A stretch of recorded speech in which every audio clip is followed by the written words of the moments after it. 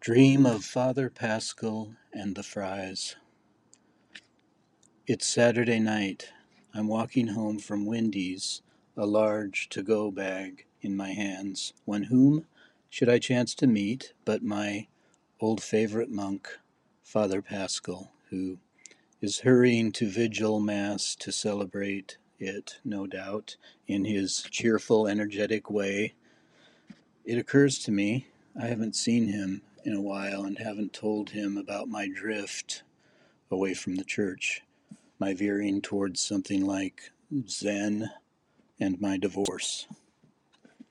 Perhaps I'm also vaguely aware in the dream of the odd fact that Father Paschal is no longer a denizen of this world, and so perhaps this walk is taking place in a border zone between this life and the next, which is fine.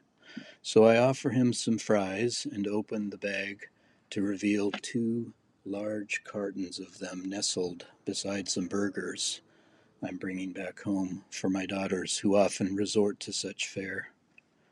No thanks, the Padre says, seeming to straighten up and quicken his pace.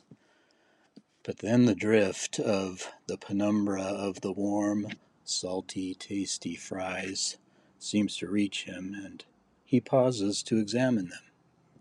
Well, on second thought, he plunges both hands into the grease-stained paper bag and pulls out two large, lovely handfuls, commencing with gusto to eat as we walk on.